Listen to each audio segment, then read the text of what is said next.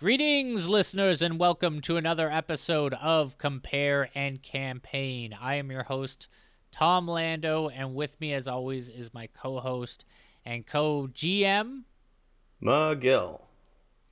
It is the 21st of February, 2023, and this is episode 140 of Compare and Campaign. How's it going, McGill? Oh, Tom, I guess I'm doing okay. No big complaints. How are you? I'm doing all right. We were just revisiting something I remembered is a game called Creepy Freaks from the creators of HeroClix and Mage Knight and HorrorClix, WizKids. It was going to be their cartoony, gross out game for little kids. Never really took off, but we got one wave out of it, and as we just learned today, got a little promotional cartoon out of it too. This is just fascinating stuff, and I'm pretty I've talked on the podcast before about my recent obsession with Savage Mondo Blitzers, the underrated, discontinued, gross out Hot Wheels die-cast Monsters on Wheels toy line from the 80s that I somehow missed out on, but I think it's amazing. And Creepy Freaks, just throw that on the pile too, because you clued me into this mere moments before we started recording, and already I'm just going, I'm already on eBay going, I gotta buy a sealed package of this, because this is just too good. I have to think that the fault here is something to do with WizKids advertising or marketing rollout, because between Creepy Freaks and HorrorClix, which is another game we've talked about in the past, there are all these games that, man, I would have been all about this when they were in their heyday, when they were being made. Somehow I missed out. You know, what it really reminds me of is Telltale, the situation that Telltale got into, where, you saw Telltale over the course of a year buying or doing all these huge licensed games. Like they're making Game of Thrones, Borderlands, Batman, Back everything to the Future, that they made. And then suddenly it was just like they crashed, like everything sort of fell apart for them. And I feel like WizKids, there was a time where they just were in a very similar position where you can see they had a Mech Warrior game, they had a Crimson Skies game, they had Creepy Freaks. I was mentioning they had SportsClix, a licensed Major League Baseball clicks game. There's so many, and then all of them just sort of died off, and now there was a Halo Action Clicks. Man, this is another one I was looking at recently, and I forgot to mention, this was one that got 2 sets out of it. There was gonna be a third, but there was a Shadow Shadowrun clicks game called Shadowrun Duels. But this one, the waves only had 6 figures each, but they were action figure sized, and they had changeable pieces. So they would come just like an action figure. They would come with different equipment and weapons and stuff, and also different hands that you could slot in and stuff. And all of it was part of a very complicated clicks based sort of one-on-one Shadowrun fighting game. I mean, obviously I never played it, so I can't talk too much about what it was like. But I mean, that was another one that again, they did two sets. They were going to do a third, never happened. There's I'll say here, I'm on the page on Wikipedia for Clicks Miniatures, and it's got the list of Clicks games include, and Creepy Freaks is here. It's one of those red links on Wikipedia that has no article, wow. Same thing with SportsClix and MLB SportsClix, which are listed separately. ToonClix is also a red article, but blue articles, we got Crimson Skies, which is actually it links to like the overall property of Crimson Skies. I don't know if you know Crimson Skies. No. It's like World War One, like biplane dogfighting, Okay, cool. but like there was like an Xbox game for it, and like yeah, it's been around. It's like there have been video games and stuff. There was Halo Action Clicks, which also this one just links to an article about Halo. Well, Tom, I think you know what you need to do, right? What's that? I think you need to make the articles that those links would link to. I mean, I'm not I don't have the expertise. I can say like. Oh, sure you do. I mean, you might have to do some more research, but like you've certainly got the facts, at least enough of them to have something's better than nothing, man. So I'll say that I remember people. I don't know if I remember seeing people playing Crimson Skies, but I remember seeing the boxes at the store. I've seen all sorts of, like, people still play HeroClix enough to keep the game going. I don't know if I ever saw HorrorClix played. Very similar to Creepy Freaks, I got the like promotional pack, or I got some of the promotional figures, but I never actually played it. I played in like actual, like, there was regular Sunday games of Mage Knight at the hobby store, and my brother was pretty into that. Like, I still have my brother's big old Mage Knight collection that I use for all sorts of stuff. But like, so I actually played Mage Knight, so I definitely saw that played. I never saw Shadowrun Duels played. But I did see the Mech Warrior one played. That's what I'll say about that, is that, like, out of all of these, the ones that I remember actually seeing people play were HeroClix, of course, Mage Knight, and Mech Warrior. And everything else is, like, I don't know, like, somebody must have played them somewhere, but, like it's crazy to me there's this ongoing online fan base for HorrorClix, like, that's still, like they make up their own monsters and stuff. I can't say I'm too surprised about that one. HorrorClix always seemed like it was destined to be a cult thing anyway. It makes sense that there'd be a devoted cult fan base now. I suppose so. It's just like, I don't know. It seems rare to me that you would have one of these games where, like, it goes out of production, and then not only do people keep playing it, but they start, like, expanding upon it. I don't think I've seen that happen with Mage Knight, although maybe it has, and I just don't know about it. The crazy thing about Mage Knight is that now WizKids sells, like, a Mage Knight, one of those very complex board games, and it's Mage Knight. And that Mage Knight, it's like, it's as if they've tried to erase the existence of the old Mage Knight by just putting that center stage. Like, if you search Mage Knight, the only one that they make or really acknowledge still is that one. But, like, for years they did tons of Mage Knight. There's so much Mage Knight. There was a Mage Knight computer game. Don't know much about it. There's Mage Knight comics.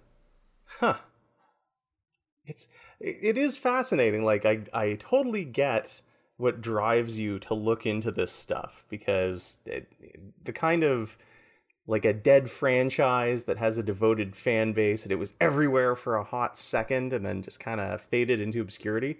I love that kind of thing. I just like lists. I like if I'm gonna make a game or a campaign, it's like, what am I gonna build this campaign on? I'm gonna need a list, and I'm gonna break the list down into the different things. So maybe I'll do a Creepy Freaks campaign, and every adventure, similar to Pokemon, how every episode, all the good ones anyways, they had a new Pokemon introduced out of the list of 151. Plus, your Creepy Freaks campaign, every adventure is a new Creepy Freaks featured.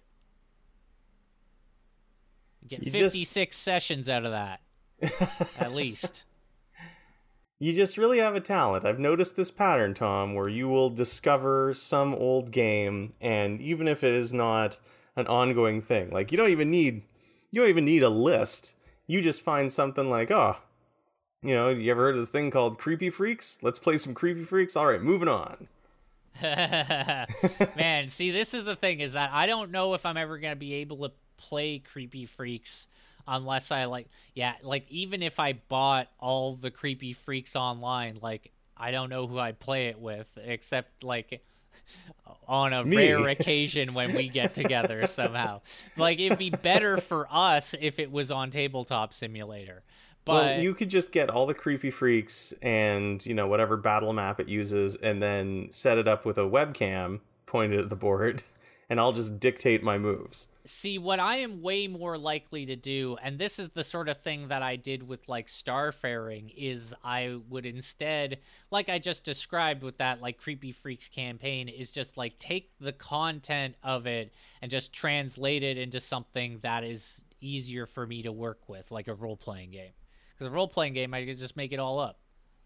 All I need to know is, like, the gist of what I'm taking from the source material. So all I need to know is, like I don't need to know the exact stats of Monster Under the Bed. I can see what they look like. I did see what they are like in the cartoon, and then I can just use Monster Under the Bed as a primary monster in a Dungeons & Dragons dungeon or something. What obscure game will Tom uncover next and make me obsessed with inadvertently? Make it a good one. It's got to have some, like, gross thing in it. I don't generally go for that gross out stuff. I didn't even realize that it was about gross out stuff so much until I I may have known that back when it was originally, when I had the figures, because I had the Snot Man. But, like, I think that in my memory of it, I hadn't remembered that, like, there was a gross out element to it. But then seeing the cartoon, it's like, oh yeah, this is about, like, gross out cartoon stuff. Oh yeah, we've been over this before about how you don't actually go for the gross out stuff as much as I do. I was raised in the 80s. That was the decade of gross out properties for kids. I feel like Ninja Turtles is probably the least gross out based, and it's still got a lot of gross out content to it. Yeah. I mean, G.I. Joe's not gross out. Well, I guess that depends on your feelings about a good old-fashioned snow job. Oh, wow. That, really gotta hand it to you there, Miguel. That was something. I don't know why I'm having so much trouble emoting over it, but, like, that was really something.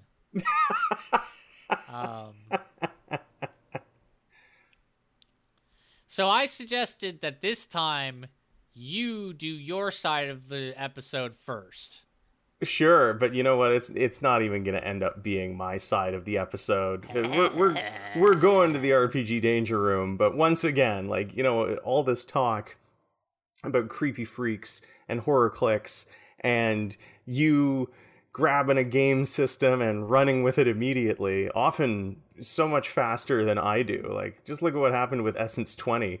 I was like, Essence to Transformers RPG. This is ridiculous. Because I got all this time on my hands. And then you're just like, ridiculous. I'm going to design 3 characters, buy the source book, and start plotting out ideas. So, we're going to have another one of those situations on our hands here. Because a little while ago, before I talked about Dread, the Jenga RPG, you had suggested I profile a game design system, I guess it is. It's not an RPG system itself. It's like a system through which you can design RPGs called Caltrop Core. And listeners, you can find out all about Caltrop Core at caltropcore.com. It's entirely free. You can get the system SRD just right there from it's on itch.io, but you can find the link to it on caltropcore.com. And the premise is really simple. You just use D4s. And often you just use D4s. That's really all you need to know, because then the resource document talks about different types of RPGs, token-based games versus stat-driven games where you have a character with stats. And you're gonna come in here using the whole meat pretty soon. Yeah, pretty soon. You notice that? What do you mean? Well, so you've seen some of what I've done with the Caltrop Core system. Of course. And Caltrop Core talks about the difference between stat-based games or token-based games. And mine is immediately ¿por qué no los dos? Yeah, now you immediately found a compromise where you get to do both. But talking about stat-based games versus token-based games, this is how I found out about the game Dread. It's used as an example of almost like an outlier. I guess you could consider it a token-based game, with the blocks being a collective pool of tokens. But it was mentioned in that regard just as sort of an outlier, where the designer, I should actually mention, Lex Kim Bobrow, the designer, says most RPGs... Titanomachy. Yeah, Titanomachy RPG at, I guess that's Twitter.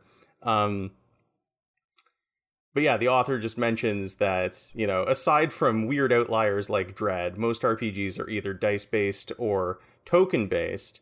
And then this SRD provides just examples of how you could use an all D4-driven system to be a token-based RPG or a stat-based RPG. I'll read actually just the plug-and-play page, because it's just one page. It's very straightforward, and it gives the overview of how to use this document. But as Tom has said, I don't think we even really need to talk about the demo game ideas from this resource document, because Tom has been developing an entire game based around this. I'm happy to talk about that super simple demo game, though. Well, we could, but first I'll get your thoughts on it. But first, plug and play, a little cheat sheet to get started. Remember, none of this is law. So again, rules can be flexible here. We are using this as a framework to design an RPG, not to design a campaign, but to actually design the game system. So you need a genre. You need a tone. Is it happy? Is it sad? Is it grimdark? Goals of the players, if any. Something like City of Mist, the goals of the players would be investigate the mysteries in the City of Mist and try to find the balance between your logos and mythos.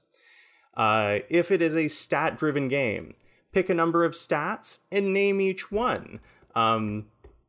There's an example here. Body, mind, soul are examples of stats. Will the game use a class system? I'm pretty sure that's literally what BESM, the Tristat game, used. Yeah. And you can it's interesting reading over these rules and just sort of going oh, okay. So something I kept thinking of World of Darkness games. World of Darkness games are all D6s, but just swap out the D4s and you could probably still make it work with a few tweaks. World of Darkness games are all D10s. They're all D10s? Were they ever D6s? Forged in the Dark games are all D6s. My mistake. It's all this darkness. All this darkness, man. All this darkness. But yeah, so, will this game be a class system, a pick list, or a combination of both? What is the core gameplay loop? And what does this gameplay loop say about your values? And then the idea of a token-based game. What area of gameplay do tokens help resolve? How do characters acquire tokens? What can a character expend tokens to do? And what does this type of exchange say about your values?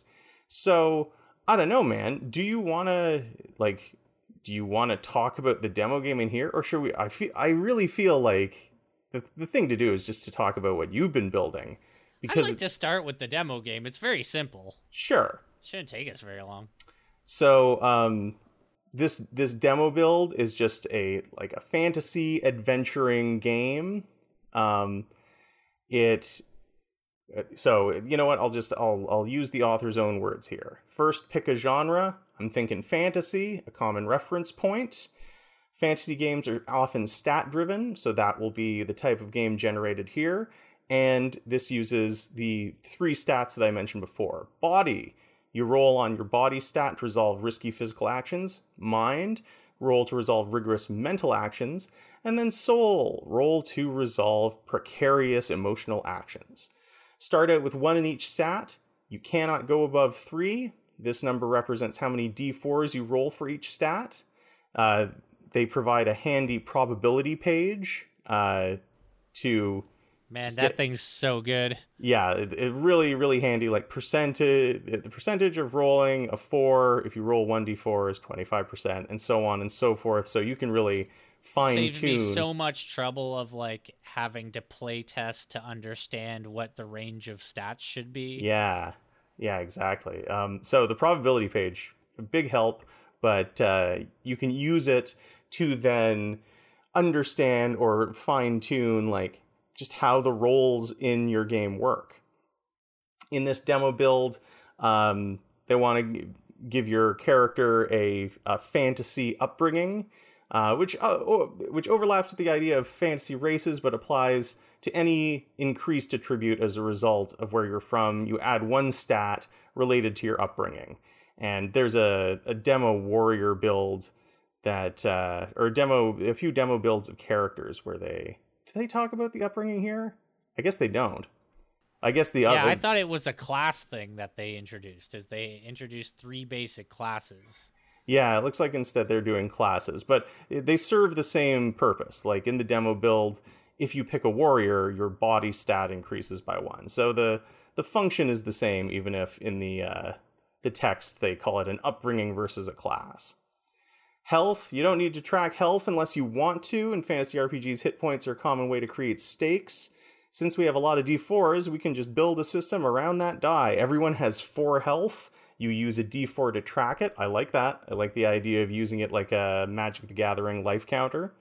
Adjust it when you take damage. Decide what happens when you take damage at 1 health, as well as how characters die, if they even do. Then combat. Fantasy adventuring game typically features combat, but what kind do you want? Fast. Maybe combat is resolved in a single roll. This lends itself to a narrative first combat where, a 3 would mean the character wins, but things get complicated. 4 is a big success. If you want something more tactical, you could try something like this. You roll body on the following table when engaging in combat. Each die resolves individually. If you roll a 1, a 3, and a 4, you'd take 2 damage from the roll of 1, and 1 damage from the 3 for a total of 3 damage, and then you'd also deal 3 damage. And here's the table, the sample table for combat, which is just 4 results, 1 for each side of the die. If you roll a 1, you take 2 damage as the opponent counters your attack. If you roll a 2, you do not hit, and you're in the same position as before. If you roll a 3, you take 1 damage, you deal and take 1 damage in the scrap, and then a 4, you deal 2 damage. Play with the damage table to your game's needs. The above reflects the Caltrop core degrees of success, but something like this would be more suitable for a traditional fantasy RPG. On a 1, you take 1 damage. On a 2, you do not hit. On a 3, you deal 1 damage. And a 4, you deal 2 damage. So really the only difference is what happens on a 3. Instead of deal 1, take 1, you only deal 1. Oh yeah, the classes are on the page after that, I think. The classes, yes, but I was looking for a demo character build, right, where they would mention the upbringing, and I guess we don't fully get. I just want to highlight the classes also have special abilities. So the warrior has tough. Any damage they take is reduced by 1. Rogue, I like that you get to choose whether body or mind is the stat that you increase. And then you get Street Smart, which is you roll body plus mind to sneak around, pick locks, get information, and steal small items. You got Elemental Bolt for a wizard and all that. It's cool. It's basic RPG stuff. Yeah, it's very cool. And something I did want to mention too, Tom, is I had said this to you a little while ago, and I don't know if you fully agree, but I was looking at this and I go, I love this because ultimately in Dungeons and Dragons, even if you're rolling a d20, there are only really 4 different possible results, which is like critical failure, failure, success, and critical success, right? So why are we just doing it all with a d4? I mean, pretty wide range of probability there between needing 1 in 20 to get a critical hit or critical failure and needing 1 in 4. Yeah, but you know what? If you're rolling 5d4, maybe it balances out. I mean, the answer I think is no. I don't know about that. Statisticians listening getting pissed off at me just saying that. Add a leveling up system if you'd like. Some options I've seen are story-based advancement, which is the milestone advancement system that I know some people use. Scaling experience points, similar to like in D&D. Each level has a fixed predetermined number of XP required to reach it. Every monster has a fixed predetermined number of XP it awards for defeat. Or fail forward. These systems reward you when you fail a roll. You get 1 XP every time you fail, and every 5 XP you level up. That's a really interesting idea I hadn't heard before. It is similar to the Forged in the Dark thing of you gain XP in a stat if you make a desperate action. You immediately gain XP in the relevant track, depending on the action you did. Just something to keep in mind. I've been meaning to highlight that more when we play Teeth. But I was also going to say, you list those 3 things, milestone, XP, or fail forward. None of the above. Oh. Came up with my own thing. Very intriguing. My thing doesn't even really have proper progression, but whatever. And then the last different type of game. The last thing I'll say, since we're basically at the end of the document, I mentioned there's the plug and play sheet that just sort of gives you the basics. There are a few links to different Caltrop core directories that list games people have built using this. There is the probability sheet, but sort of the closing thoughts are at the end of this demo build, which is after you level up, you can decide what a character receives. +1 HP, a new ability, +1 to a stat. That's enough to start playing. And as always, create more abilities and mechanics along the way. Is this game good? Probably not, but it's enough of a finished game to play, and that's how you get started. The only way to do it is to do it. And I really like this little positive, affirming message at the end because it is not anything to do with RPGs. It's just a nice little positive message to the reader. I know there's a fear of making a bad thing, but what if your game was bad? What happens then? Not much. And I know neurodivergence can make things harder, but try to give yourself some grace. No berating today, just let yourself be. You're doing as much as you can right now. Even if you could do more, would it be healthy? Just a nice little affirmation there saying like, hey, don't stress out. Use this to have some fun. Make a game. If it's not perfect, that's fine. You can refine it. You can start over. But whatever you do, definitely don't be hard on yourself when designing a game using Caltrop Core. And I think, Tom, this is where I hand it over to you so we can hear about what you've been working on. Well, so let's go back to the beginning. What's the questions? What's the basic rundown? All right, so genre, sci-fi question mark? Sci-fi. In brackets, I have speculative xenobiology. Yeah, I was going to say, like, between them. Seems like it could incorporate, like, some dark fantasy or even Lovecraftian elements, too. It depends which game we're talking about. Maybe you should be rethinking. Is this Ceremony in Shadow? No. Oh, what game are we talking about, Tom? I thought that's the one we were talking about. It might be, You might call it sci-fi. Dangus, you you've might done call it. it speculative sci-fi. I think I know the one you mean. Even call it xenobiology. I think I know the one you mean, but Dangus, Tom, you've done it again. you pulled your Essence 20 G.I. Joe RPG where you were like, I didn't just make a character. I made 3 characters. So here Dude, I am. I'm making 3 games now. I know, because exactly. I had my original game, which is this one I'm talking about. That's like, I feel, this is Orbserver we're talking about? Yeah, this is Orbserver. This is the one that I like sort of care. It's like the most personal for me. It's like when it asks in that document about like, what does this say about your values and everything? This is like the game I would make to make a statement on that. But yeah, but then also I have sort of a more generic game that like, you know, there are plenty of games like it in existence, I think. So it's not like, you know, it doesn't need to exist, but it's like a game that I can sort of cut my teeth on before working on the other games like Orbserver, or a game that is not as close to my heart as Orbserver is, but is still pretty close and is also...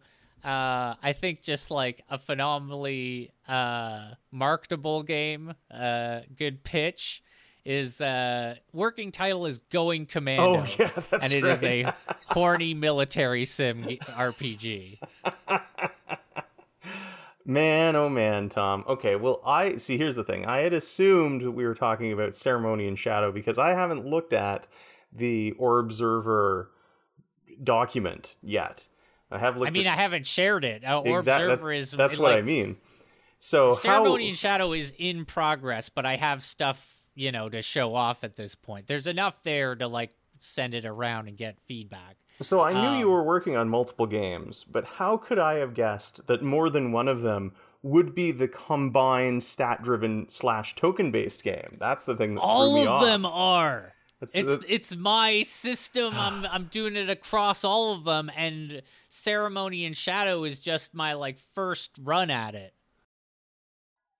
You know, because Caltrop Core says that it makes the distinction between stat-driven and token-based games. I almost feel like your game isn't quite Caltrop Core. It's another thing. It's like Lando Core or whatever. It's the Lando system. Caltrop. I thought of this actually. It's Caltrop More. Caltrop More. My God. This is good because if somehow, I really doubt it from what I've seen of their Twitter and whatnot, but if somehow Titanomachy gets canceled or some such, then I can just cut ties and I can do Caltrop More. Wow. Okay. Yeah. So again, really doubt that's gonna happen. They don't seem like a wrong-headed individual. Quite the opposite. In case of milkshake ducking, we've got Caltrop More. In case of milkshake duck, break glass. So I had no idea that all 3 of your games were using the same combined stat token system that you showed me in Ceremony and Shadow, which is why I assumed that's where we were starting. And what is remarkable about it is that all 3 games, like the way in which the combined stat token system would work came to me almost immediately. Like it was like, oh, obviously this is how that would work. It's funny because I think the sort of weirdest take on it, I mean, definitely the weirdest take on this in every way is Orbserver. Orbserver is like, of these, even though Ceremony and Shadow is kind of a game that can already, like, you could already make Ceremony and Shadow as a World of Darkness campaign or something like that. But, even though that is the case, I still think that Ceremony and Shadow is technically more marketable than Orbserver, just because Orbserver is so weird. But that is the whole point, is like, it is a game that, you know, the thing that I am trying to express, the value that I am trying to express with Orbserver is like, what if you aren't playing, like, not just like, you know, you can play an alien in all sorts of sci-fi games, but this is more about like not being human. This is about like removing the normal emotional drives and stuff that you have as a character, and instead positioning yourself as this weird, like almost a device of a larger power. It's hard to explain even. But we'll get into it, I reckon. Sorry, so we'd only covered the genre so far, right? Yeah, I got confused because Ceremony and Shadow is dark sci-fi, or dark fantasy rather. Yeah, I would say that Ceremony and Shadow is occult or supernatural horror. Yeah, that's what I was trying to like say, some Lovecraftian elements possible in there. Definitely. But yes, genre or Observer is sci-fi. Yeah, potentially speculative or xenobiology. Because I was looking at Wikipedia pages about genres and subgenres of sci-fi. What is the tone? Spooky. Spooky. And what are the goals of the players, if any? To survey reality. All right, and then the rest is the two columns, questions for stat-driven and questions for token-based games. Which do you want first? Let's do stats first, because I got stats listed first. All right, what are the stats? Probe, survey, and interface. Neat. Those are just so different. That's really interesting. Probe, survey, and they almost sound more like skills.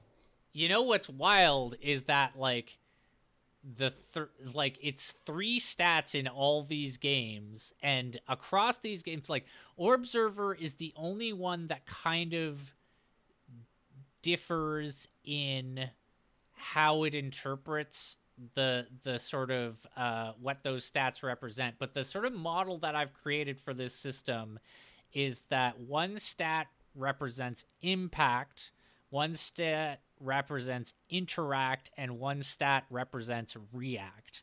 And the way I define these is generally impact is like your power stat. You use that stat, you roll that stat when you are trying to affect something in a way that does not take into account the response of the subject. So, for example, if you just like punch somebody and you're not like ducking and weaving or boxing with them or anything, that's impact. You're just straight up slugging somebody. Or if you're just like trying to bust down a door or push a boulder, that's all impact, because the boulder is not going to argue with you. It's just you push the boulder. Interact is where you are trying to get a result from a subject, but there is back and forth with the subject. The obvious example is like if you're having an argument with someone and you're trying to get them to understand a certain idea, but also like operating a complex system like a machine or a computer is interact, because you need to be able to predict the sort of back and forth of like you put in a prompt, it responds, you put in another prompt. Going back to impact, actually, another one that's less obvious is if you were trying to like stun someone with your sheer beauty, that would be impact. Because again, like the person is not going to argue with how attractive you are. They are either you are going to have the effect or not. React, finally, is the stat that covers any role that only concerns your character.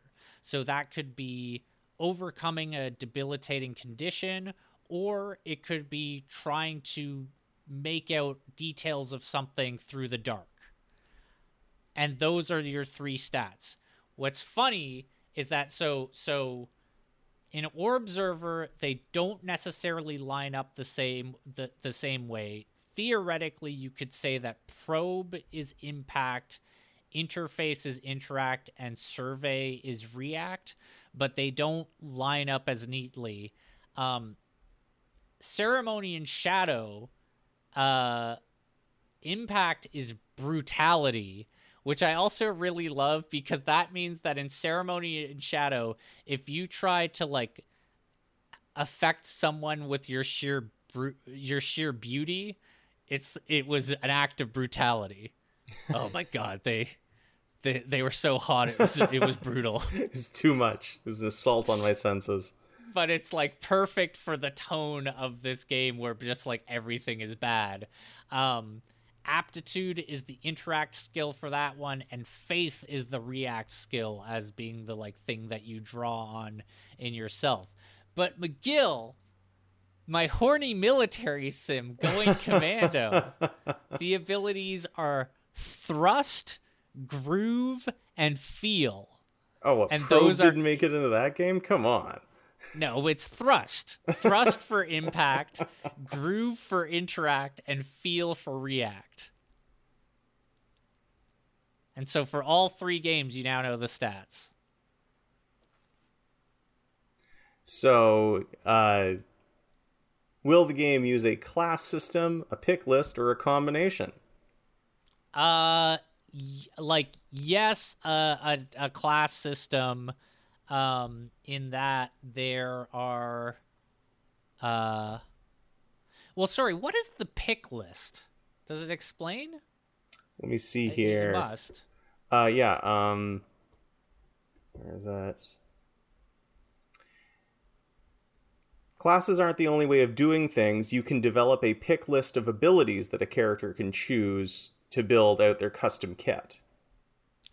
Yeah, I feel so rather than just having classes that come with abilities, they're talking about just giving like a pool of abilities for people to choose from that you don't have to tie to a specific class. So my compromise here was that I do not have the ability points like your probe, survey, and interface. You get point buy on that. Like you get a certain number of points to distribute on those stats. That is not tied to your class, but then there is also a class choice that gives you either a special ability or special abilities, but also in the case of Orbserver or Ceremony and Shadow also gives you a flaw. So I guess to explain, like Orbserver, I think you get the class is your design, and you get a design flaw and a design feature or options to choose from. Ceremony and Shadow, you choose your type, which is either knower, watcher, or maker, and though each one has a specific ability they get access to, but also a flaw that is unique to them. And then, like, going commando is meant to be sort of the more maximalist of these systems, where my plan is for each, like, there's like, I think 9 classes, or let me see. Yeah, 9 classes, and also like a 10th sort of custom class, and each one is supposed to have 3 special abilities. So that one is like, and none of them have flaws. So that one is a much more like sort of,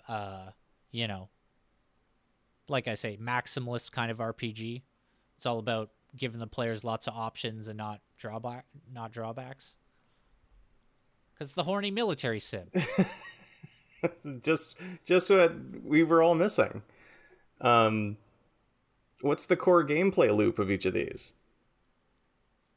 So, okay, man. And I guess, and you know what? We might as well combine the two, because the next question is, and then what does the loop say about your values? So they kind of go together.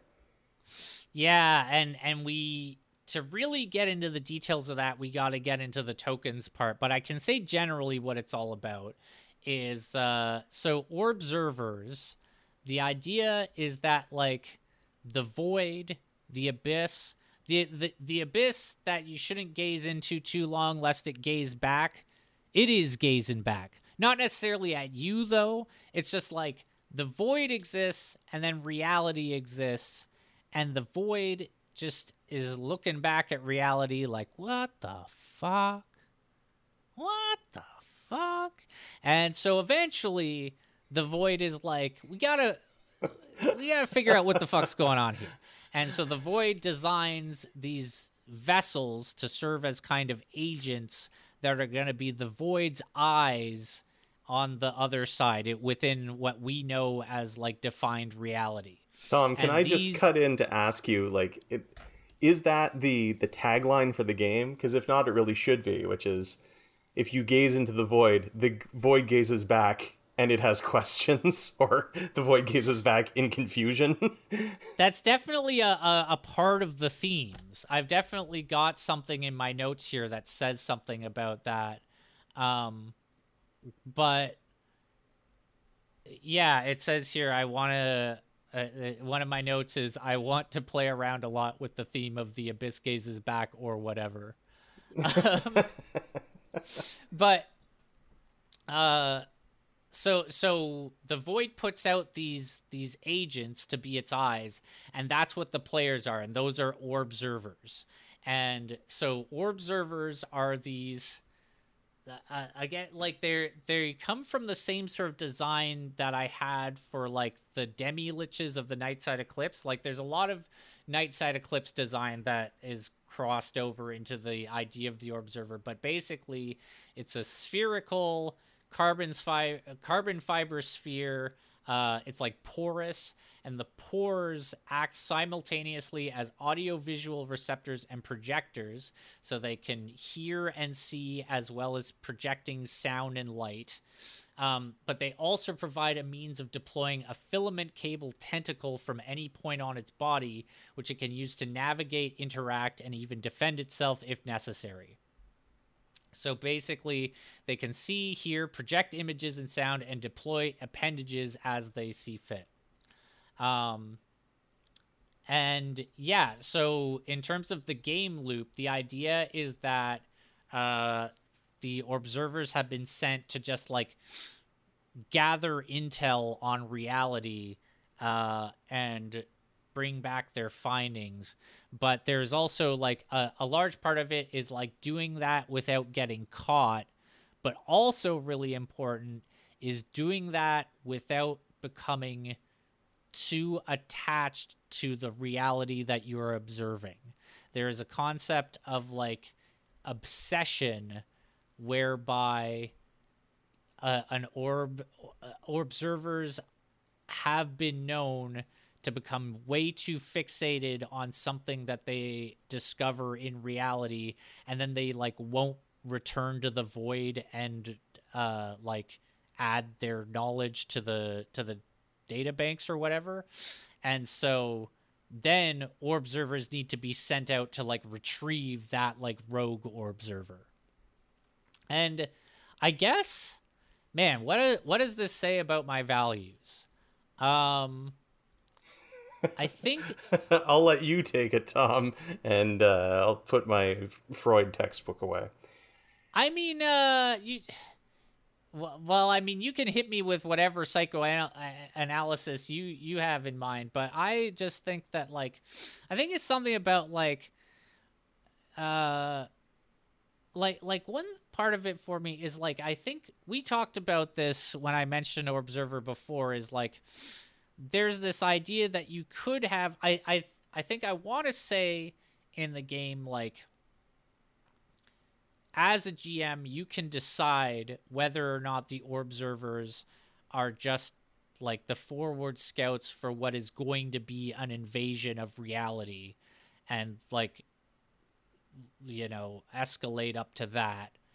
But in my mind, there is much more of a kind of non-violence to the Orbservers, where it's like, you really are just here to learn. You're just here to figure out what's going on and to, like, gather data on stuff. And the conflict of it comes from, like, the fact that you cannot truly hold on to this data, but also the fact that like you are a freaky extra dimensional orb thing that people are probably going to freak out if they see, and it is like bad for the void if people start fixating on what it is or what is coming from it. There's a lot of also like, it's kind of a weird like crossover of like my interest in like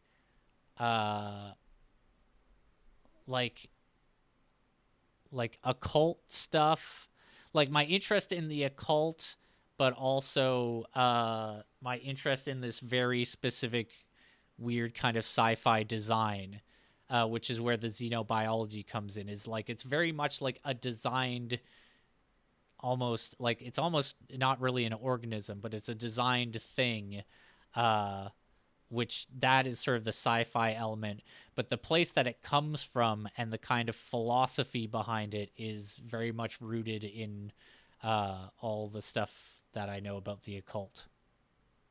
The blood of Kingu and all this crazy stuff about like what existed before the world and chaos and all that. It's like, what if that stuff, I think what it is, you know, if I was to summarize the thing I'm trying to express with my values here, it's that people always think of the void or the abyss or the roiling chaos before creation as this like terrible, scary thing. And I just am taking that kind of monster bed view of like, well, what do they think of us? We probably look pretty fucking weird to them, you know? Do you know the monster bed? The monster bed? Not deathbed, Yeah. the bed that eats. No, the monster bed is like a children's story that I loved as a child. Oh man, this is going to explain so much, isn't it?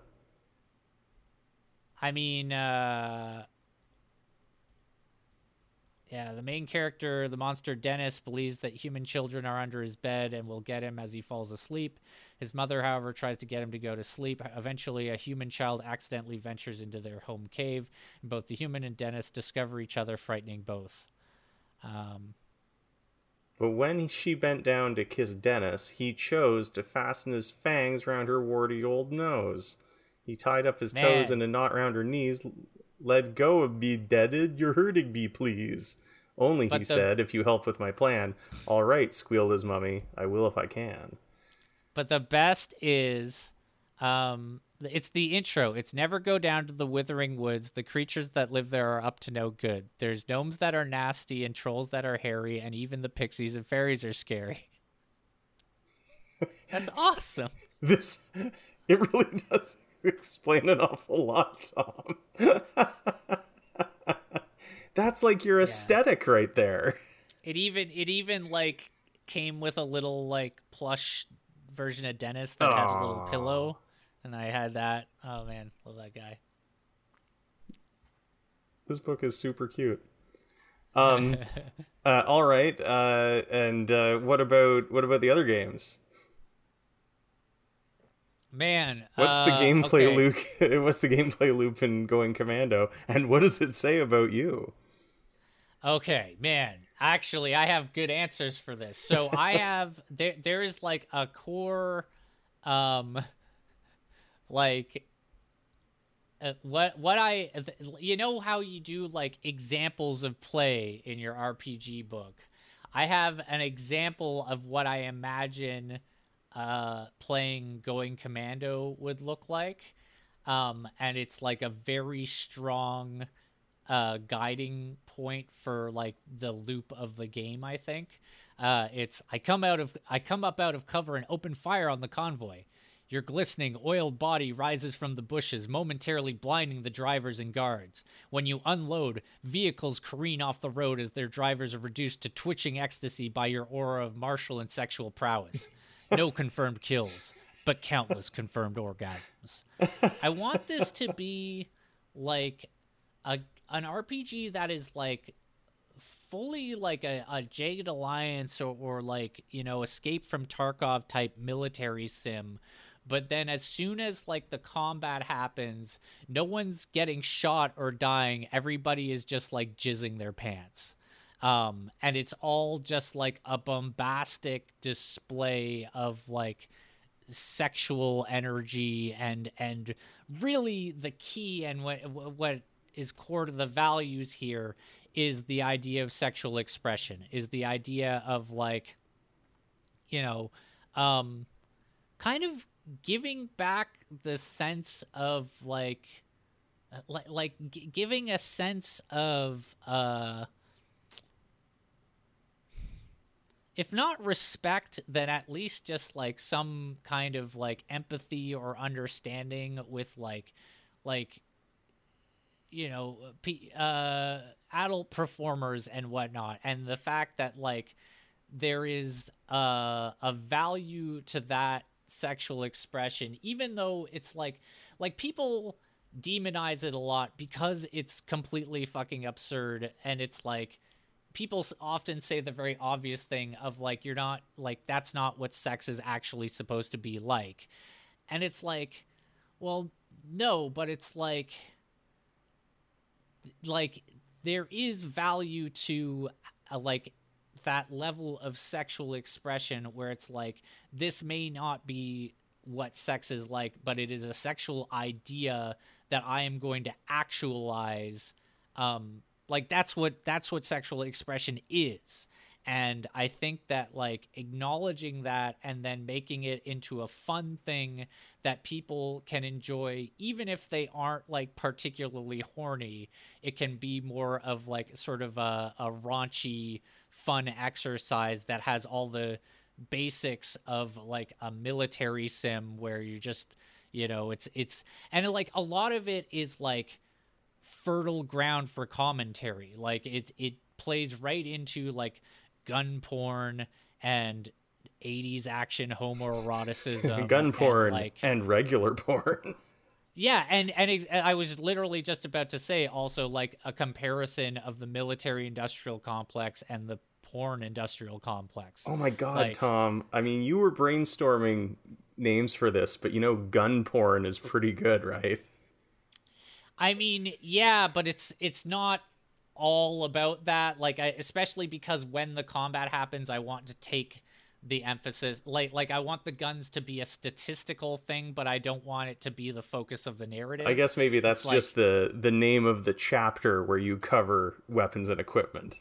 Yeah, exactly. Which will be, like I say, like maximized, like similar to the G.I. Joe gear thing. It's like I want it to have so many options and just like really blow up the scale to the point where it's like, you know, you're having your very specific decked out modified gun that you like take on the bad guys with, but then as soon as you roll, if it's a success, it's like, oh man, they're all so horny because of your crazy gun skills. You fire from the hip and your gun is like a protruding erection, and everybody's just like, oh my god. And all these guards, they've just been like sitting around jerking off looking at their phones. They've been like waiting for this to happen, and it's just, they play right into your assault. Actually, that's there's certain words that I'm going to be trying to avoid and like explicitly in the text, and like, so one of them is going to be like, we're going to try not to say assault when we play this game, right? Because it's just there's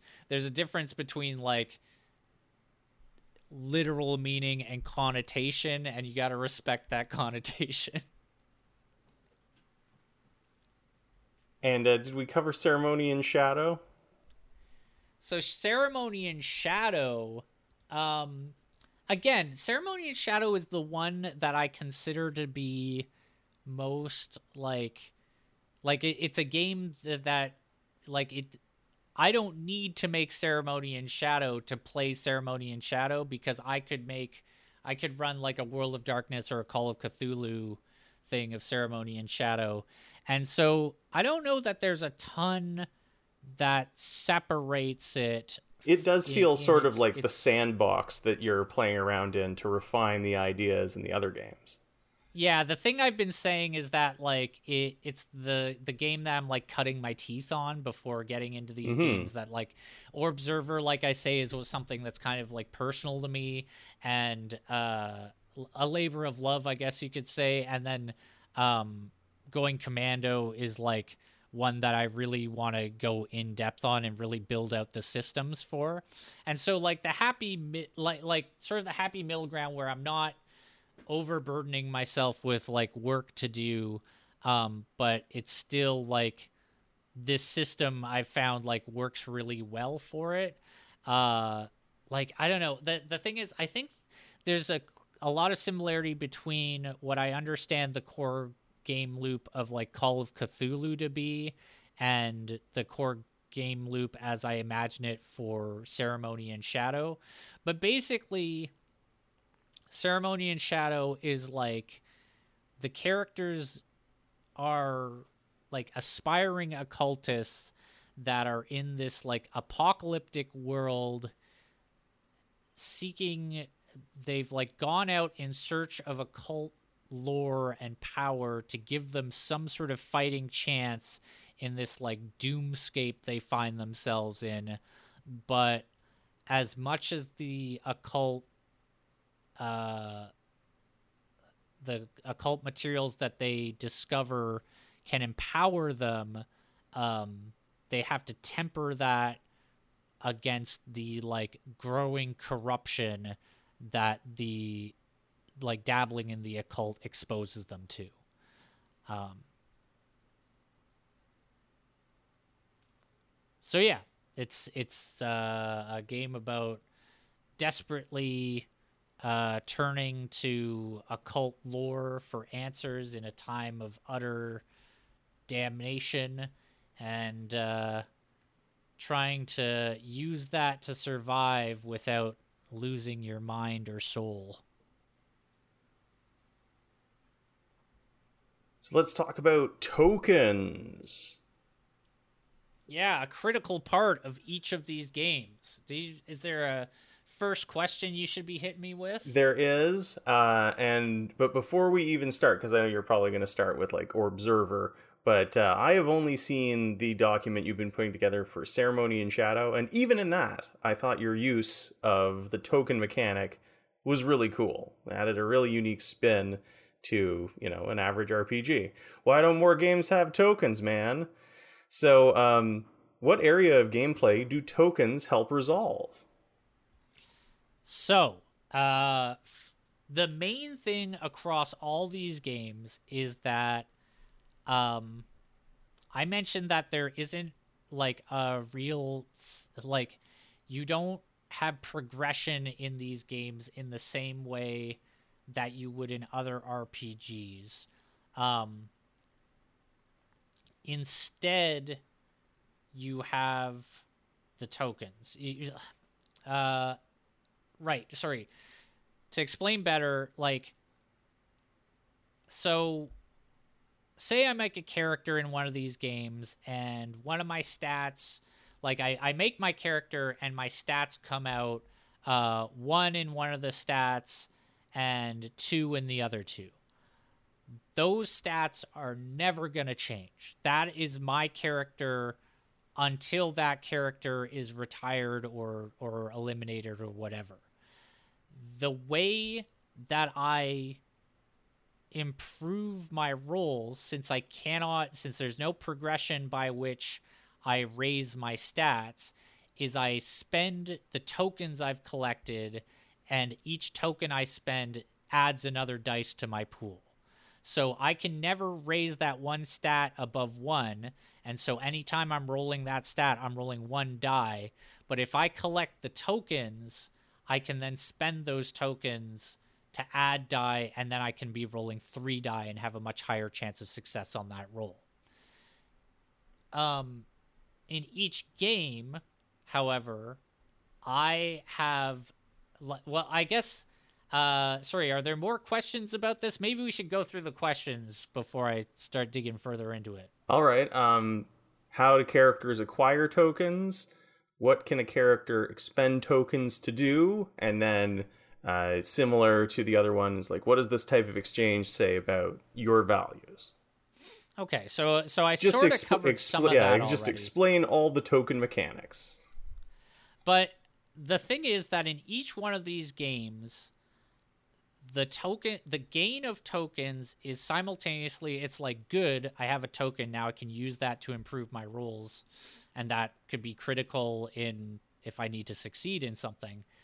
But there is always another stat that starts at 0, but which you are tracking and goes up every time you gain a token, and that has a limit that you are trying not to exceed.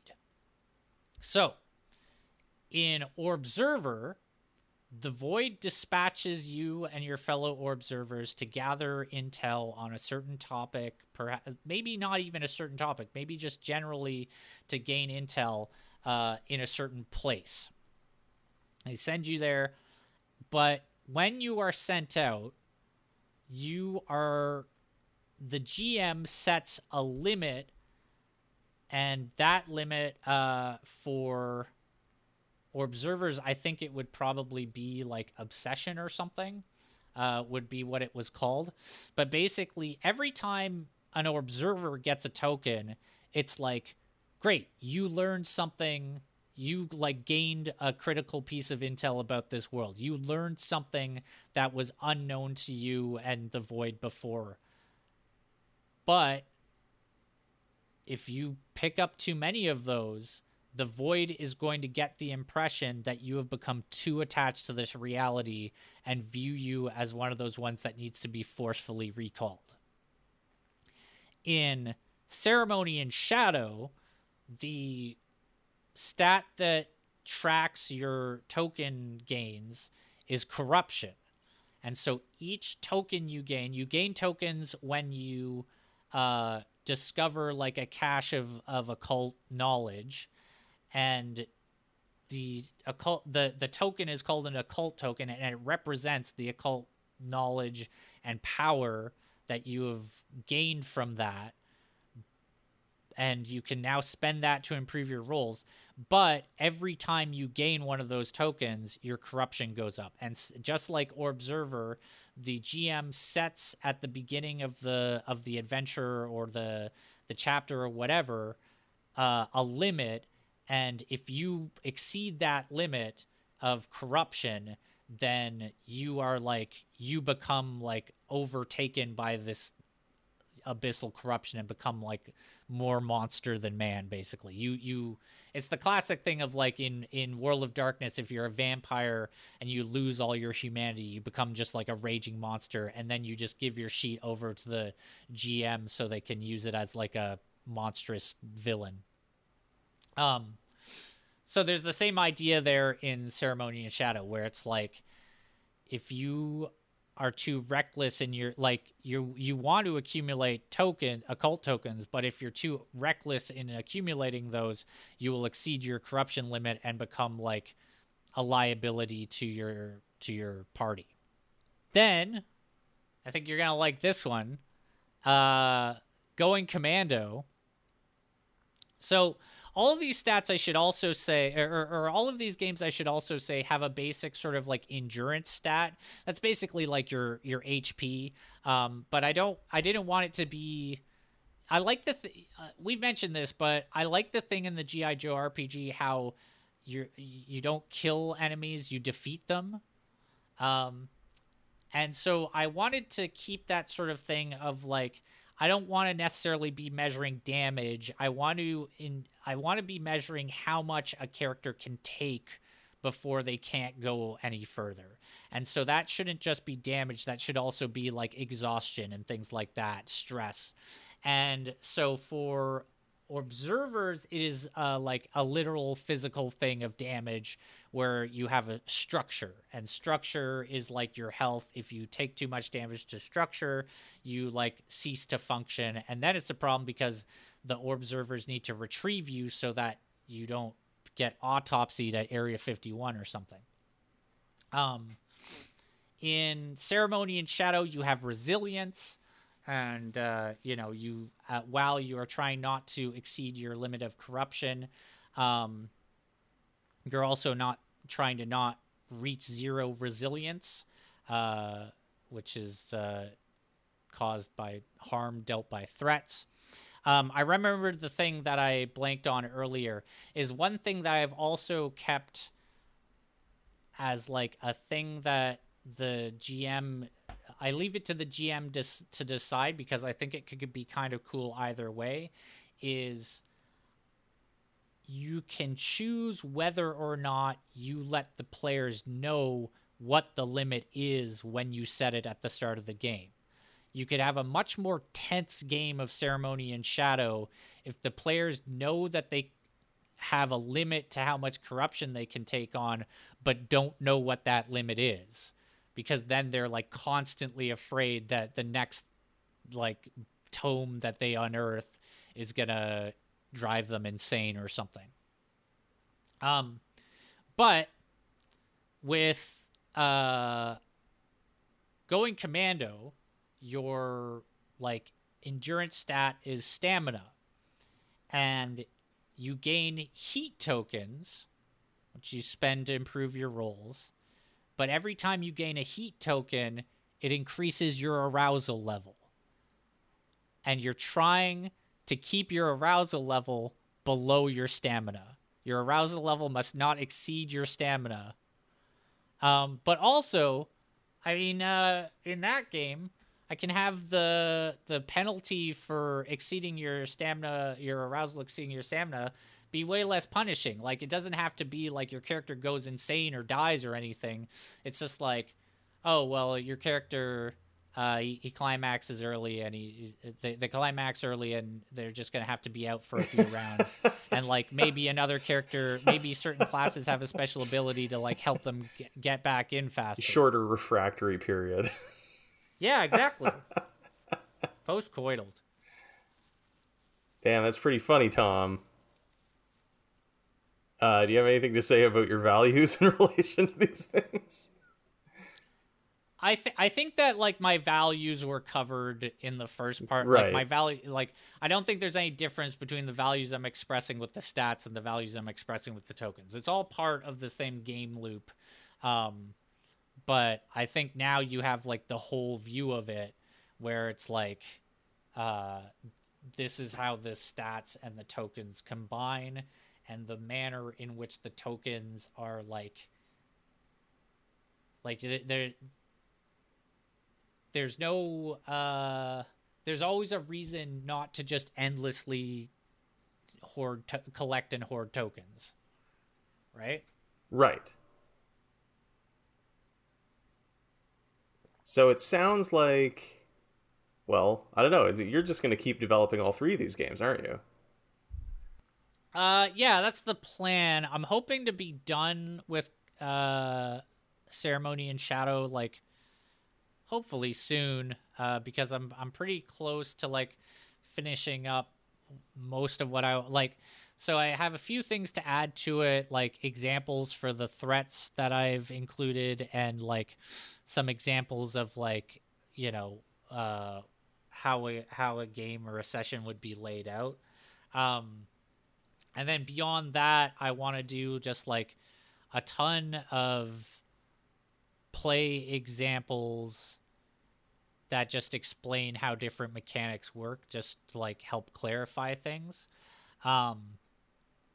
And then once I'm satisfied with that, then I'll move on to Observer and going commando, using Ceremony and Shadow as a kind of, you know, measuring stick, or as a template. They already kind of share a template, all of them. So, you know, just once I have Ceremony and Shadow at like what I would be satisfied with as like a finished product, then I'll start to like base that model or base the other games off that model. And yeah, I don't know, find somebody who has mastery over InDesign and get some art and put those things up on Itch.io probably. And it sounds like the bottom line here is definitely that Caltrop core is a great source of inspiration. Gives you enough of a framework to build an RPG off of, but as Tom has demonstrated, you can make 3 very different RPGs just based around these same ideas. And yet all with the same core system. Mm-hmm. Caltrop more. Caltrop more. But yes, listeners, caltropcore.com. You should check it out.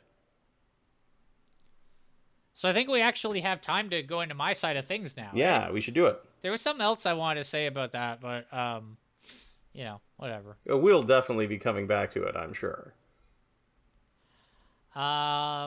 Okay, man. So, we are on Operation Worm Ouroboros, which is the first operation of Act 5, Worm Ouroboros.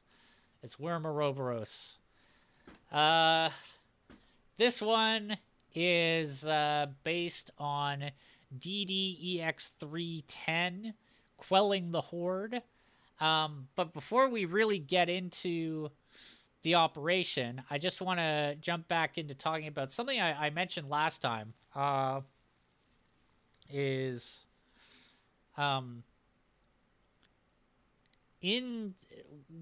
the onset of this new act, Act 5, Worm Ouroboros, there was the introduction of the new model of Orion anti-material rifle, which was that sniper rifle I mentioned that like never went into proper production as far as I can tell. But also, I think I mentioned this, is Alsamasath, who had been... previously, he had really helped out the party by perfecting improved health potion formulas that improved, like basically made it so that you always got the maximum result from MPOC health potions. Alsamasath has done that, but he's been working on other things since, and his research has reached a point where he now entrusts, or he now offers to the party that they field test his stim packs. And the way these work, I had basic stim packs, and then I also had super stim packs, classic Fallout shout there. But stim packs function kind of similar to health, like they're very similar to health potions. They're also better in that like you can just like shoot someone up with them, right? So you don't have to have the same problem of like if somebody's unconscious, like having to feed them the health potion or anything. Like, so in that way, stim packs are more efficient, but also where health potions, like they have a set amount of health that they can restore, that is not affected by how much health you may have capacity for. Stim packs heal you for 50% of your total health. Super stim packs heal you for 100% of your total health. However, it takes like a full action to use them, because you have to basically like strap it onto the person and like hook it up before administering it. And then also every time within 20, like every time before a long rest that you take a super stim pack, like every consecutive super stim pack that you take before a long rest adds like exponential exhaustion to your character. So it's like if you the thing is that also like that exhaustion sets in after a certain point no matter what. So you do a super stim pack to get like 100%, like get all your health back, but then once it wears off you gain a point of exhaustion. Then if before long resting you use another super stim pack, that will then raise your health to 100%, but after that wears off you will have an additional 2 exhaustion on top of the 1 you already have, which brings you to 3 exhaustion. And this basically means that you can like rapidly escalate to a super stim pack overdose, because 6 exhaustion kills your character. So, with all that established, it should also be said it's a tricky thing because Al-Samothath introduced these great healing items, these stim packs, but now we know, with the benefit of hindsight, that Al-Samothath was a minister. He had a ministry parasite in him. And now everyone in the MPOC is just like a little bit more like they're pretty hesitant to use any of this like experimental technology that Al-Samothath pitched in the time when it's now known that he was like hosting this parasite. So it's like, well, do you trust Al-Samothath under the influence of the ministry enough to like still depend on these stim packs? Do you go back to the old health potion? So for this Act 5, Worm Ouroboros, the PCs began based out of Omega Base, the forward military base from which the Dralic invasion of the Deathlands was originally launched. Do you remember Omega Base? No. No, I don't remember Omega Base. Tell you one thing about Omega Base is when it was under construction was when Serpentine tried to like turn on the MPOC, went rogue, and sabotaged the construction of the base. That was something that happened. The party was, from that base, the party was sent to Agalok, this big, mysterious, spooky forest that I've mentioned is the main focus of this act. They're checking it out. It's the last part of the Deathlands that's not accounted for. They don't know if it's Nightside Eclipse controlled or not. They just know it's a spooky, mysterious forest, and they got to scout it out. And on the way to Agalok, they're to meet with members of a spy network that's already in place around the forest.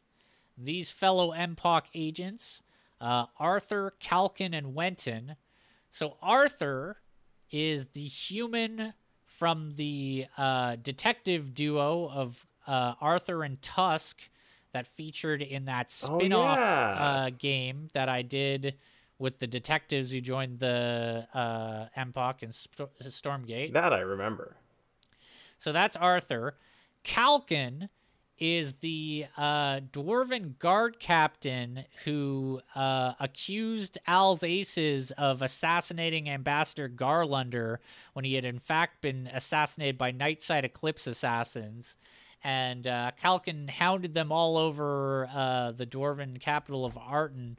But in the end, when their innocence was proven, Kalkin, sort of as penance, joined the MPOC as an agent to make up for all the hassle he'd caused them. And then Wenton, of course, is the MPOC's resident apothecary from the very beginning. The guy who's sold them potions ever since MPOC's finest. So these are the three spies that are already in place monitoring Agalok. The players are to meet with them on the way at a Frowning Jester Inn, about 10 hours on foot from the forest.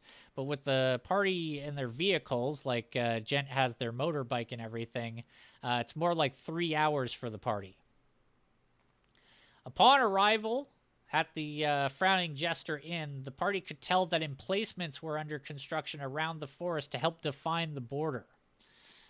Arthur gave the party the locations of 3 ruins scouted around Agalok, and Kalkin, secretly host to a ministry parasite as well, informed them of their primary mission, which was to deal with reports of night goblin attacks in the area.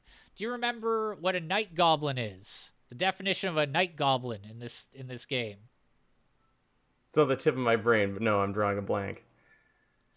So there's goblins throughout Drael, but in the Deathlands, there's a distinction between goblins that are still loyal to the Nightside Eclipse, as if the Nightside Eclipse was still in power, and then there's goblins that have like they're happy that the Nightside Eclipse is gone. It doesn't mean nothing to them. They aren't Nightside Eclipse cultists.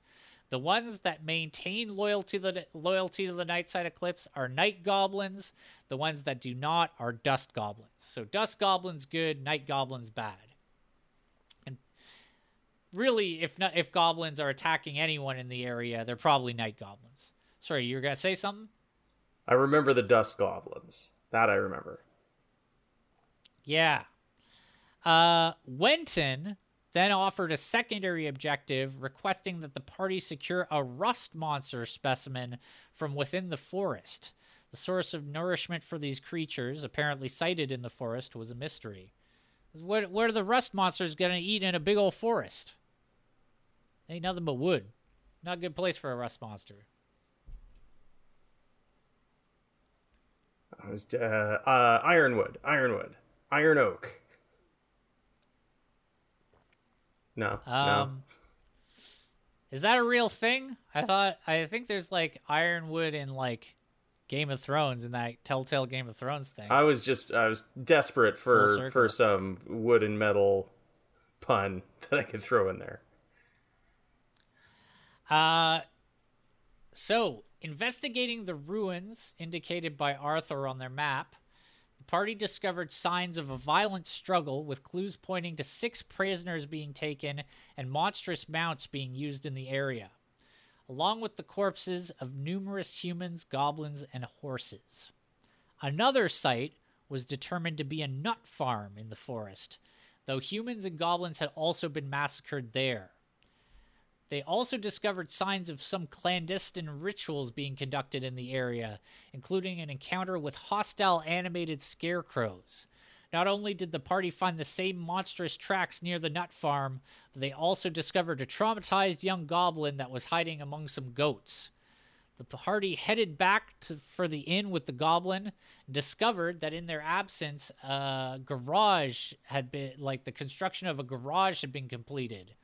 So, checking in with this garage, Kalkin gifted the party a jeep and also gave Connor a +2 vicious club. Nice magic club that does extra damage on a crit. Even more extra damage than it normally does on a crit. Having delivered the goblin child to safety, they returned to the forest. The party followed the trail of the monstrous mounts to a cavern entrance. A long passage led to the network of caverns, the length of which was patrolled by 3 goblins mounted on 2-headed dogs. Death dogs. Do you know death dogs? They're 2-headed dog monsters in Dungeons and Dragons. Yeah, I've used them before. So they find this long passage leading to this deep network of caverns under the forest, or within the forest, but the long passage is patrolled by goblins mounted on death dogs. And a lot of this is just straight up from Quelling the Horde, the module that it's from. Heading deeper into the caves, the party discovered a wooden pen in which were kept 3 captive rust monsters. Gent named these Ketchup, Relish, and Mustard, would eventually deliver them to Wenton's care to satisfy that secondary objective. Beyond the pens, the party discovered 4 goblins attempting to wrangle a giant toad, with 2 of the goblins mounted atop the creature. He took out those goblins and the giant toad, and then there was a position overlooking this area, which presented an opportunity to climb up to that observation point. But luckily, the PCs were careful enough to realize that the climb had been trapped with poisonous barbs. So instead of climbing, they opted to instead navigate the labyrinthine tunnel network, in which the party found themselves in amongst a settlement of hostile goblins. There are a few scenes I want to zoom in on here, though this was generally like they're in the like goblin warrens, as it were. Behind enemy lines. The feast that wasn't. They discover a would-be mess hall where 3 giant boars are trampling the remains of 3 goblins across a floor stained with blood and beer. Hey, let's cook up these boars. Uh-oh, these are big boars. That didn't work so well for them. Drowned goblin. A goblin skeleton can be found in a pool at the bottom of which sit 2 healing potions in rusty, watertight steel flasks. Ah, dang, they were too deep. I tried to swim down there, couldn't make it, drowned, became a skeleton. I suspect foul play, says the goblin ghost. There was no ghost. There could have been, though. The party also discovered a collapsed tunnel to the Underdark. Small creatures, such as the goblins, might have been able to squeeze through, but it wasn't anywhere the party could follow. Eventually, the party discovered the prisoners, several of them human nut farmers. Of 10 cages, 8 contained captives, 2 of which had gone mad from their time in captivity. These prisoners had been left in the care of an incubus and its loyal pet Dretch, fiends apparently given leave to lord over the goblins' captives. The incubus was the first to feature a rare but cool use of the 5e madness mechanics. I've talked about how these madness mechanics that appear throughout these DDEX3 Season 3 are kind of lackluster, except that there are these occasional moments where they flesh them out a bit more in a really cool way. So failure to save against this incubus's kiss action leads to the victim gaining madness, but this madness is flavored specifically as being tied to the sudden stench of burning flesh entering the nostrils of the character. So either they're hallucinating or they are like horrified by that sudden onset of stench. And luckily, none of the PCs found themselves in such a desperate predicament, because in order to be kissed by an incubus or a succubus, you have to already be charmed. So you have to be in a bad place to even get into that situation. After dispatching the fiends, the prisoners warned the party of the goblins' leader, a demonic goblin named Gore. The party promised to return for the prisoners after dealing with Gore and proceeded on in search of him. In a primitive forge deeper in the tunnels, the party fought 2 goblins supported by a hammer horror, a helmed horror with hammers for hands. Nice. Again, this is all just great stuff that is in this module. It's a great module about dealing with some goblins that are led by a demonic goblin leader. Beyond the forge was Gore's lair, which the climb up to the observation point would have led directly to. It's effectively Gore's balcony in the caves. However, Gore's lair, before you get to Gore's lair, there's a trapped passage. The passage is sort of like, you can see into it from inside Gore's lair. Like, they have a pretty good line of sight to anyone coming along the passage to enter into the lair. So anyone who enters the passage and triggers the trap inside, which is a scorching blast of fire, immediately gets the attention of anyone that's in the lair. And the party did trigger the trap. They did manage to gain some treasure for their trouble. They got a couple of vials of alchemist fire, 55 gold each, and a +2 vicious great club adorned with silver spikes. That was like hidden behind the trap. But since they triggered the trap, it gave the remaining goblins and their leader the opportunity to prepare for the party's assault. So the party ended up heading into the lair and fighting 4 goblins along with Gore mounted on a carrion crawler in a brutal combat where the goblins were laying in ambush on either side of the lair's entrance. Gore kind of like goaded them out by like standing in the center of the lair or like sitting on the back of the carrion crawler, like taunting them to come at him in the center of the lair. But then if they charged in after him, they immediately got jumped by like 4 goblins that were like doing the classic like wait on either side of the door, you know? But Gore introduced another cool madness effect, which was that Gore's head is crowned with iron spikes, and failing against his demonic charm effect increases madness while giving the victim the impression of having those same spikes driven into their skull. Having defeated the goblins and their fiendish master, the party escorted the prisoners back to their farm, asking many questions and learning much about Agalok from the farmers. The farmers explained that most of the forest population lived in a great city deep within called the Mantle. The Mantle being an album by the band Agalok. Of course. The farmers had left the city some time ago to live a less urban life, but the party would soon learn that the occupants of the Mantle now had a reputation as slavers and human supremacists. Bad news in the Mantle. The Agaloks run by bad folks. And, that sort of foreshadows how this act, the Empok and the Dralic army, are going to have to intervene in Agalok, whether the Nightside Eclipse is involved or not. There's going to have to be some injustices, some wrongs righted, some injustices addressed. And that was Operation Worm Ouroboros. Hell yeah. First of the new act.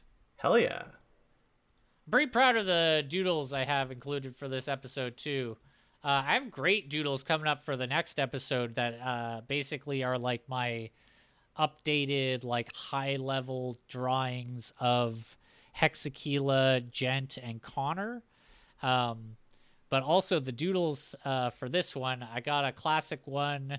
It's like a profile view of the tunnel with the goblins on the death dogs.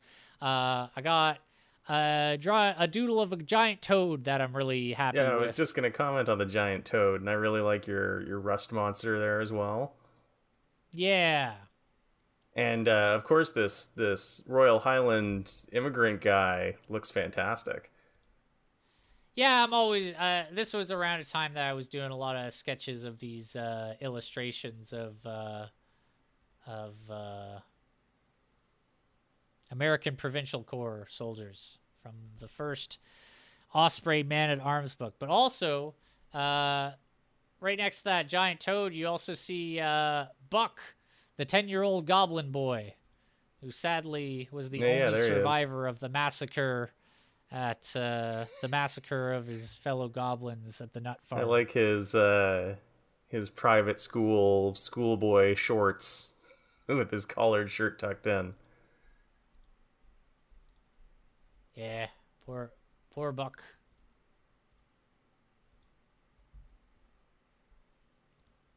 Send him back to Omega Base. Got him adopted or something. I don't know. I don't quite know what happened to Buck. I guess they didn't keep track of him. They didn't keep in touch. They just made sure that he was okay, which I guess is the important thing. It's similar to, like, the rust monsters. Like, all Gent cared about is, like, you aren't gonna, like, dissect these things or anything, are you? And Wenton had to, like, like, kind of bashfully explain, like, no, the question is, like, what they've been eating in the forest. So actually, I'm going to just have to, like, study stool samples and stuff. Like, it's kind of embarrassing, actually. It's also worth saying that this is another one that I, like, brought over into Shadowfun Neo North. I had, instead of a network of tunnels, I had a weapons facility in Guelph, that had been overtaken by Technocrust terrorists, and the Shadowrunners were tasked with wresting control of the weapons facility from them and delivering it into the hands of Behemoth, who you remember as a character that appeared in Shadowfun Neo North, but also appeared as your employer in Cyberpunk. Our game of Cyberpunk. That's right. And there was also I forgot there was some rewards that they got for these missions. Let me see. Left him somewhere. Yeah, for scouting out for investigating the sites for Arthur that Arthur told them about, they got an Ioun Stone of Protection, which Gent is still using to this day. It's Ioun Stones? Ioun Stones, no. Okay, so Ioun, man, Ioun, is it Ioun the god of, goddess of knowledge, prophecy, and skill, opponent of Vecna. As an NPC, Ioun is played by Matt Mercer. Yeah, who fucking isn't? Point is, Ioun is the unallied goddess of knowledge, prophecy, and skill, and is the patron of the study of magic and mental power. She's like a classic D&D goddess, but Ioun stones are these sort of relics keyed to her. There are these magic stones that have like glyphs on them and have like different colors and forms and shapes. But once you attune to them, they just sort of float around your head. And while they orbit your head, they provide like a passive magical bonus to you. There is a rule about like enemies can attempt to like snatch them out of the air or something. So that's a thing you can do. But the Ioun Stone of Protection is basically just like a ring of protection. It's like +1 to your AC. Kick ass.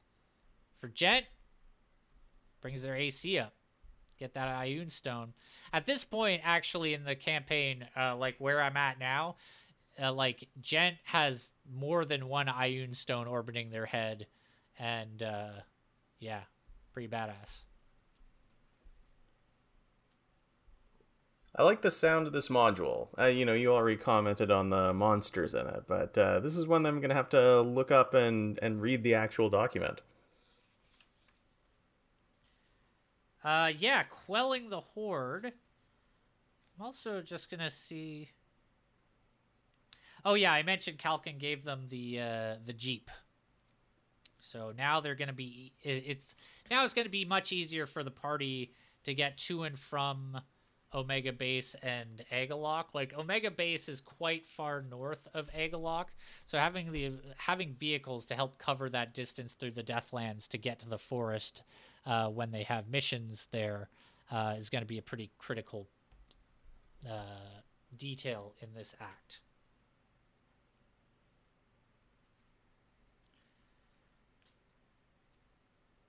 I also like ketchup, mustard, and relish. Yeah. Yeah,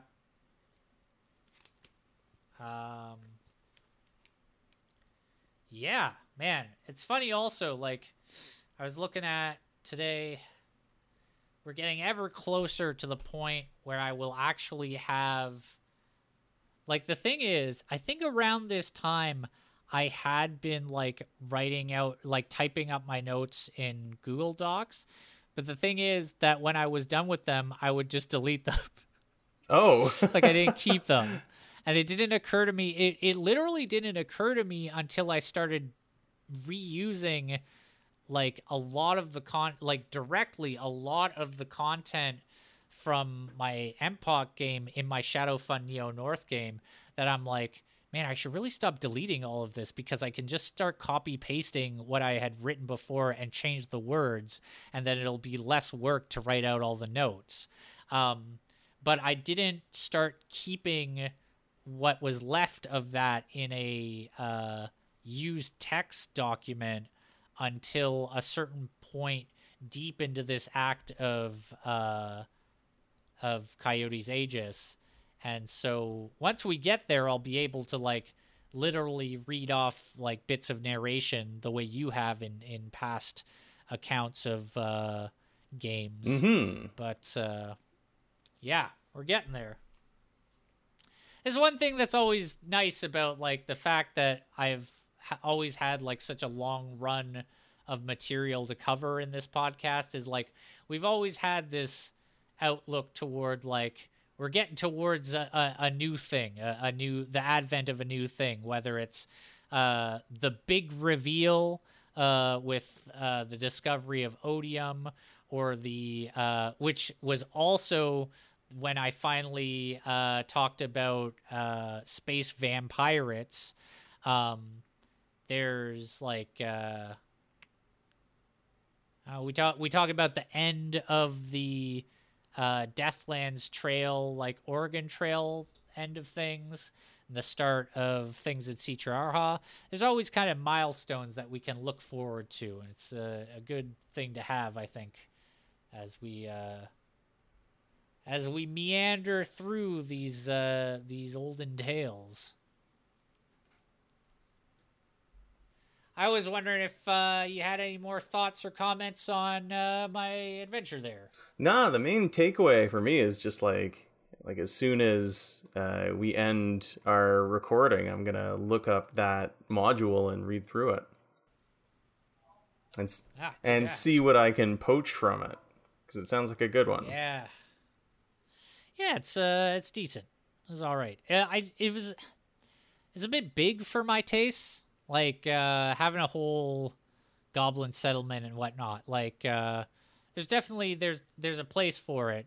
It's not something I, like, there are other dungeons that are more, segmented and condensed that I would run more readily because they're a bit less messy, you know? With this thing, you can end up with situations where, like, a lot of goblins end up running into a fight if the characters don't like maneuver carefully, because they're in the goblin settlement down in their tunnels. Yeah, I guess that was it, eh? Nothing else? Not me. Well, hey, if you want to get in touch with us, see when we post new episodes, or follow us, check us out on Facebook, Compare and Campaign on Facebook. If you want to see our show notes, our supplemental materials, check out that neat giant frog that I drew, all those doodles we were referencing. You can find those on compareandcampaign.wordpress.com.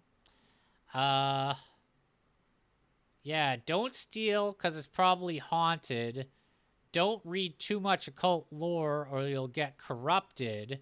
And don't take on too many heat tokens at once or you'll blow your load. Level up if the Caltrop Core game system you have created accommodates that. Oh yeah, I never explained actually. Another key part of all these games is that or at least in Ceremony and Shadow or Observer, like, you divide your campaign up into chapters or whatever, or adventures. Whatever you divide your campaign up into, the way it works is that every chapter you start at 0 corruption or obsession or whatever. And as long as you do not use up your endurance stat or exceed your corruption limit or whatever, before the end of that chapter, then you can that character can be brought into the next chapter or a future chapter with their stats brought back to 0. So it's like either you are succumbed, like in the case of Ceremony and Shadow, either you are killed in the course of like your pursuit of occult knowledge, you succumb to corruption, or you are able to come back and go on the quest for occult knowledge on another occasion. And that is like the equivalent to progression. There's also, with Ceremony Shadow, I have an idea that every time a character manages to get through a chapter without succumbing to corruption or dying, the GM may choose to increase their resilience by a certain amount so that they can withstand more the next time. But the real thing of progression here is that, like, each time the GM is going to set a different limit. And so, you know, you might generally have a progression that is like, okay, your first session, maybe you have a limit of 10 corruption points. But then if you survive that, your character is like that much more has that much more mastery of occult knowledge, and then the next one they go into with a limit of like 30 points, and then it's like they become a more powerful character, not because their stats have advanced, but because they can take on more tokens and therefore add more and more to their rolls. It's all just a gamble of like, how many do you take on before you can't come back? How many times can you blow your load before the studio doesn't, or the task force doesn't call on your services anymore? That's like the end of the introductory paragraph explaining the central thrust of the game. Yeah. The first stat, thrust. Take care, everybody.